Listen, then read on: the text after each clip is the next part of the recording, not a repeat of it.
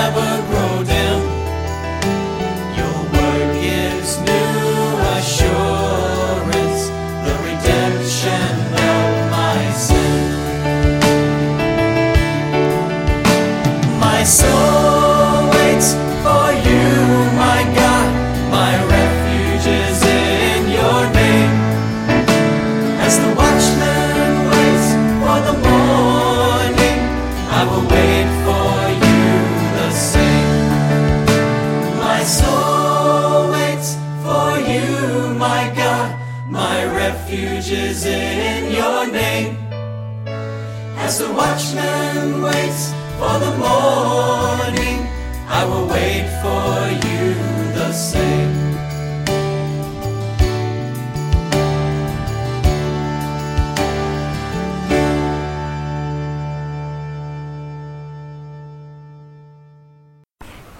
Good morning and a Merry Christmas to everyone, from Cindy and from me, from our kids, as we celebrate Christmas morning together in Kirkwood. Our whole family's together today. It's a real treat for us, and so we're just delighted to have Christmas together in the Ricks household, and I hope and trust and pray that your Christmas morning is joyful and is filled with God's presence.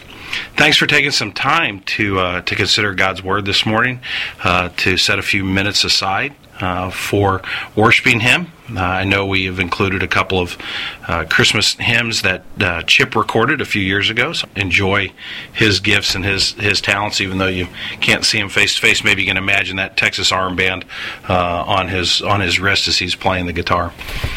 I heard a story a few years ago about a pastor who was approached by a person in his church around Christmas time. It was a few days before Christmas, and the person came to the pastor and said, "Do you know of anybody who could use some extra help this time of year? I have some extra groceries, have some money to buy some clothing. Do you know anybody who could use some help?" And there was a woman in his church who was a single mom who had 5 kids. She was very poor. She worked a couple of extra jobs just to make ends meet, and just barely got by. Lived in a kind of a ramshackle small house at the end of the road in this town where he was pastoring. And he said, "Absolutely, I know this woman, and she could certainly use some help." And so he threw on his winter coat and went with the person who stopped by his home, and they picked up some things, and they went to her house and knocked on her door. And she came to the door and was bundled up because they didn't have a whole lot of heat in their house. And the pastor greeted her and said, "Do you know anybody that could use some extra help this time of year?" And he said it somewhat tongue-in-cheek, somewhat with a bit of humor, knowing that they had come to help her. And she said, "Just a minute." And she went inside and she got her coat and she said, "Let's go." And she started to walk down the steps and out to the street. And he said, "Where are you going?" And she said, "We're going to go a little further down the street here." And they walked down the street, and there was another family. Another single mom who had several children, who didn't go to their church, who was not a believer, but was actually in a little worse off condition than this woman. She immediately thought of someone else, when the pastor was clearly trying to say to her, we've come to help you. And he was just trying to find a fun way to say that. But his question sparked within her an immediate response of, who do I know that needs help, that needs some grace? When you think about Christmas, in many respects our culture has turned that kind of thinking on its ear. Christmas, which should be about the greatest gift ever, should be about compelling disciples of Jesus to remember the gift of God and to call us to giving. It's become very consumer-oriented. I'm not sharing anything with you that you don't already know, but Christmas nowadays seems to teach the opposite of that question. Who could I help? Who could use some extra help?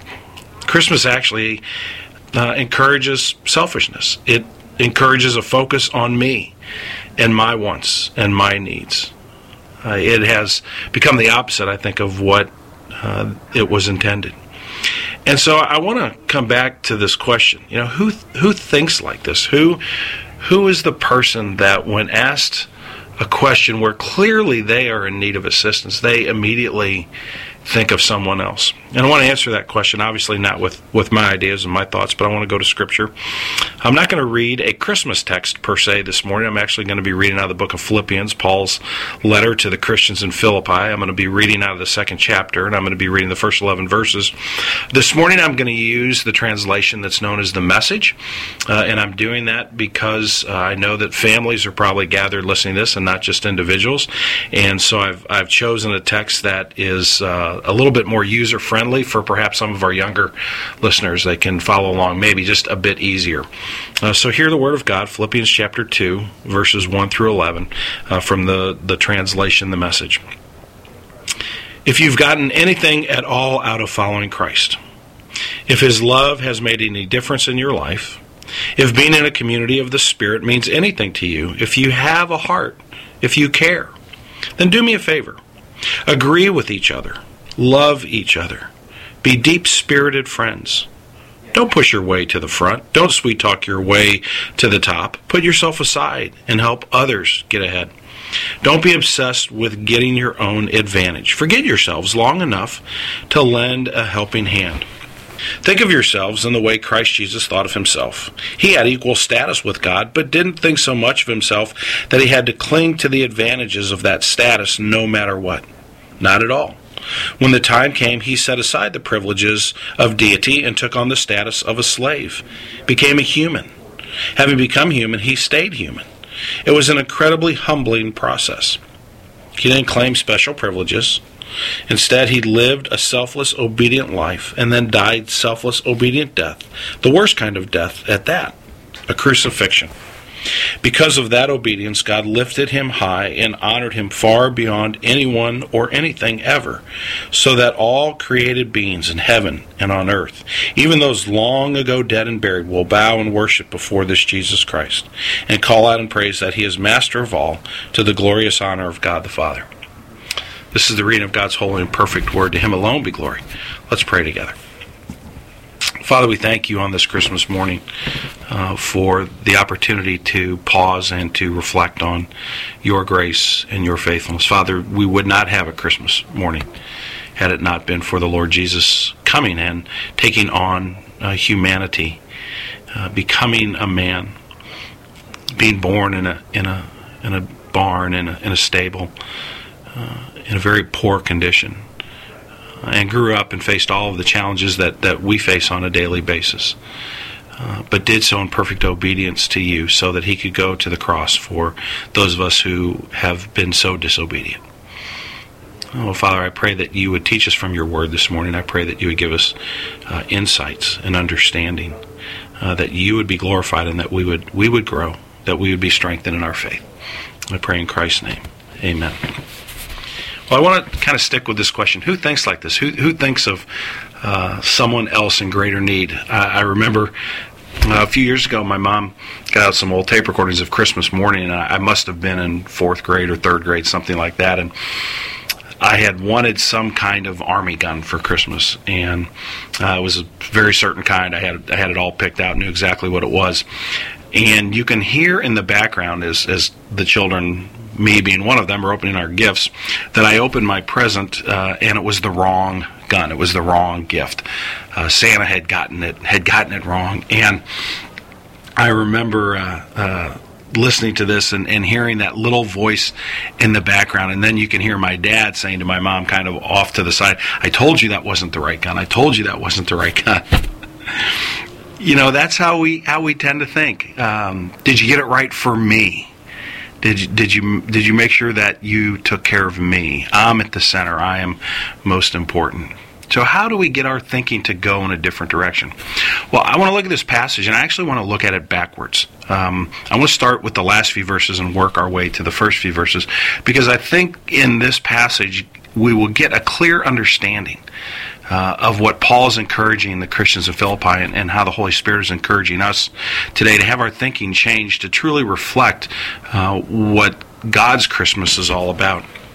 The very end of this passage, Paul says that God has lifted Jesus on high. He's honored him far beyond anyone or anything. so that every creature, every human being, everything that has life and breath, whether it's alive today or has lived in the past and is now raised back to life, that everyone will praise Jesus, that everyone will bow before Jesus. How does that happen? Why is Jesus the center of this unbroken praise? Why is Jesus the one who is going to receive worship and glory and honor? Was it because Jesus thought of himself and made sure he put himself in the most important position? Well, clearly Jesus is the name above every name. And there was a time, as we saw earlier in the chapter, and we'll come back to that in a minute, that he was seated at the right hand of the Father, receiving glory and honor. That's Jesus' rightful place.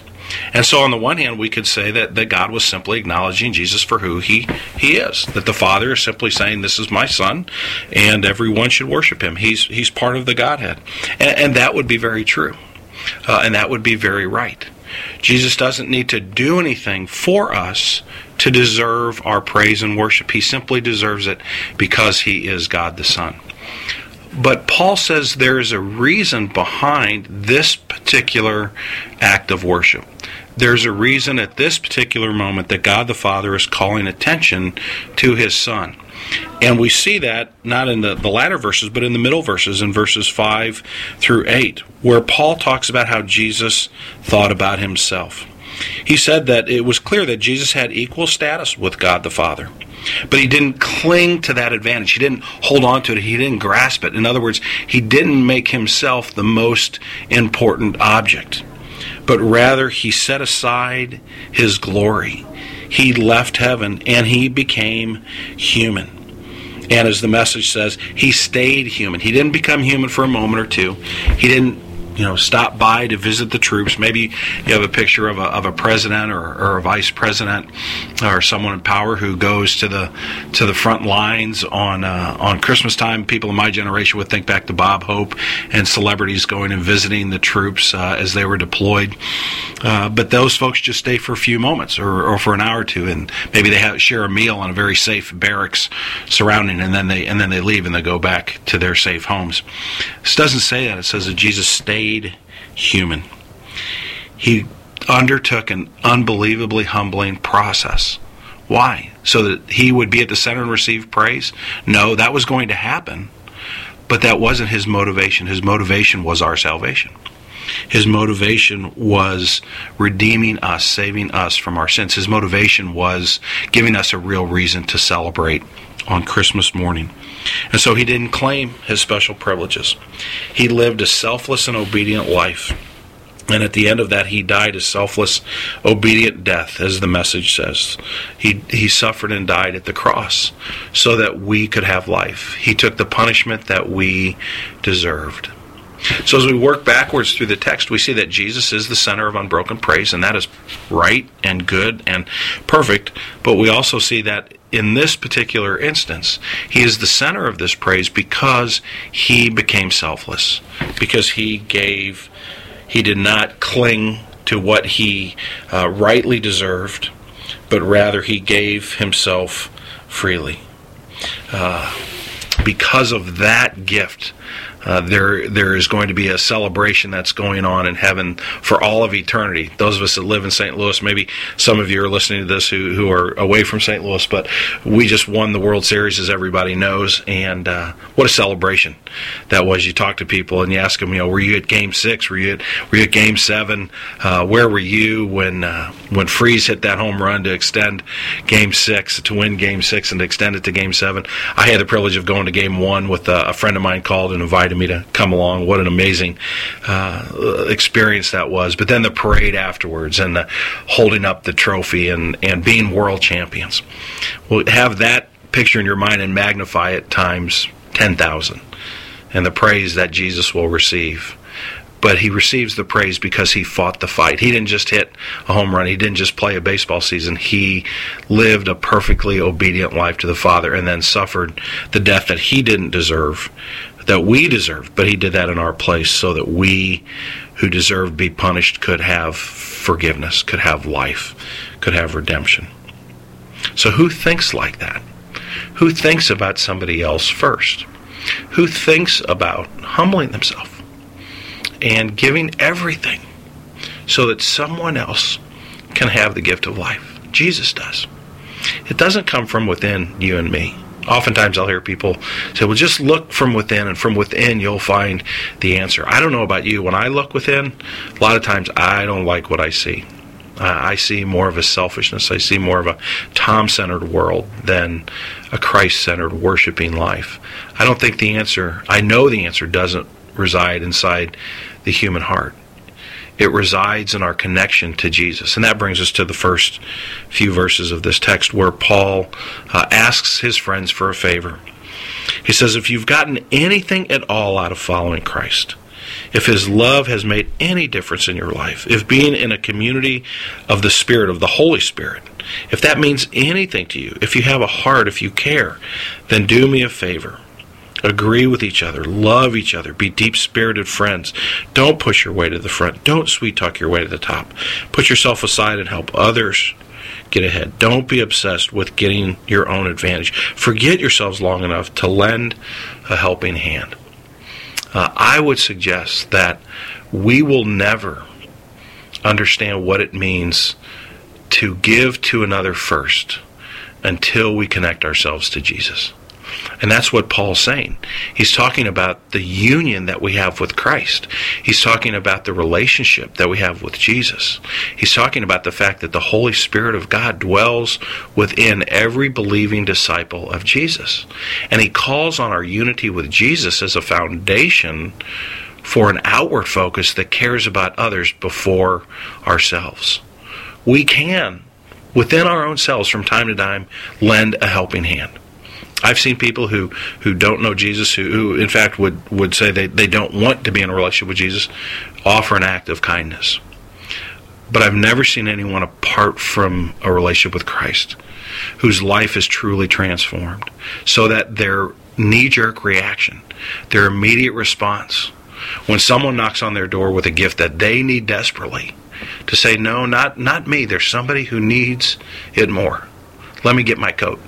Let's go down the street. That's the kind of heart. That's the kind of changed life. Lived in this world and lived before this world that changes this world. That's when people stop and say, wait, there's something different about those Christians. They don't think about themselves first. They don't push their way to the front. And even when they have a need, they think of the needs of others first.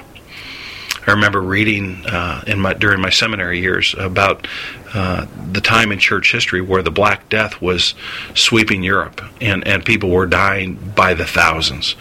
And the populations all over Europe were fleeing the cities. They were fleeing Paris. They were fleeing all the different large metropolises, Rome and other cities, because the Black Death was so prevalent in close quarters where people lived right next to each other.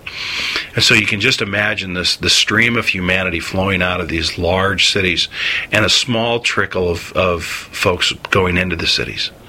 Who are the people that were going into the cities to care for the dying, to stand alongside those who are hurting and probably going to their own death because it was such a contagious disease? It was the priests, it was the pastors, it was the Christians, it was the men and women of God who did not consider their lives more important than the lives of those who were dying, and they went to care to offer a hand. They couldn't rescue, they couldn't ultimately save, and most of them ultimately lost their lives. But their immediate reaction when confronted with this question was not, how can I be safe? How can I save my life? But rather, where can God use me to bring His compassion to others? Because that's what Christ has done for me. And so this Christmas morning, where maybe you're tempted to kind of get to that stocking quick and make sure you got exactly what you want, or maybe you're a little down because you didn't quite get the gift you wanted. Let me encourage all of us, myself at the top of the list, to remember that there is going to be a day where we won't have Christmas morning because we want to remember our relationship with Jesus, because we'll be with Him face to face. And that will be glorious. That will be amazing. The reason we'll be with him, the reason we will be in this celebration, this incredible party for all of eternity, this incredible existence that we can't even begin to explain now. My kids used to ask me when they were younger, tell me about heaven, and it's impossible. It will be beyond our wildest imagination. We will be there because Christ, Jesus, thought of us before he thought of himself. That when asked the question, do you know anybody who could use some help? He says, yes, lost mankind. And I will pay whatever the price is so that they can be redeemed. And if that stirs in your heart, if that stirs in my heart, whether you're 5 years old or like me, 52 years old, or somewhere older or somewhere younger, my prayer is that connection in our heart to Christ would transform our lives. So when the knock comes on our door, when we see someone in need, when we have an opportunity to share the gospel with someone, when we have a chance to go the extra mile and forego something that maybe we would like in order that someone else can be helped, our connection, our deep-seated connection, thankful, joyful connection to Jesus for what he has done for us, will actually cause us to be the person who thinks like that. Let's pray.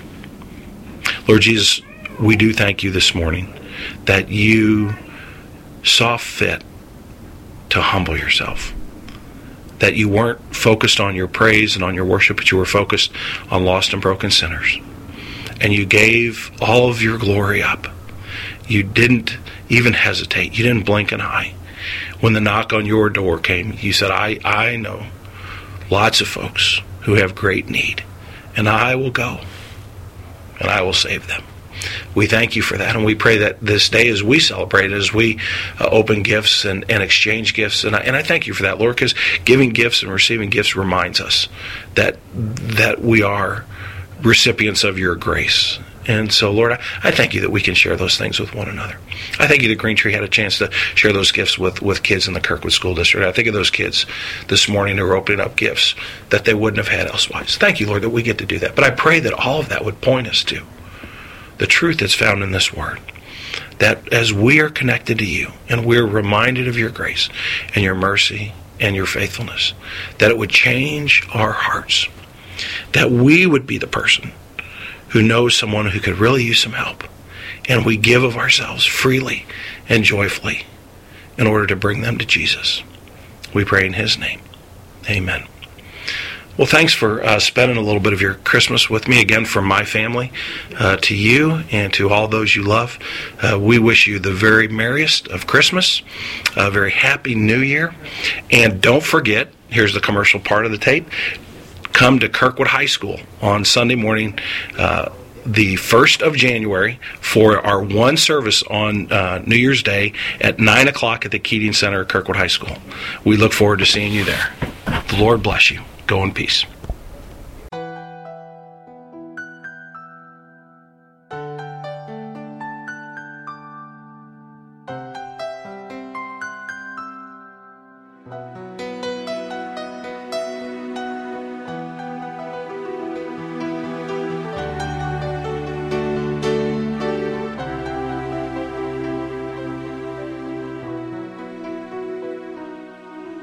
What child is this who lay to rest on Mary's lap is sleeping, whom angels greet with anthems sweet, while shepherds watch are keeping?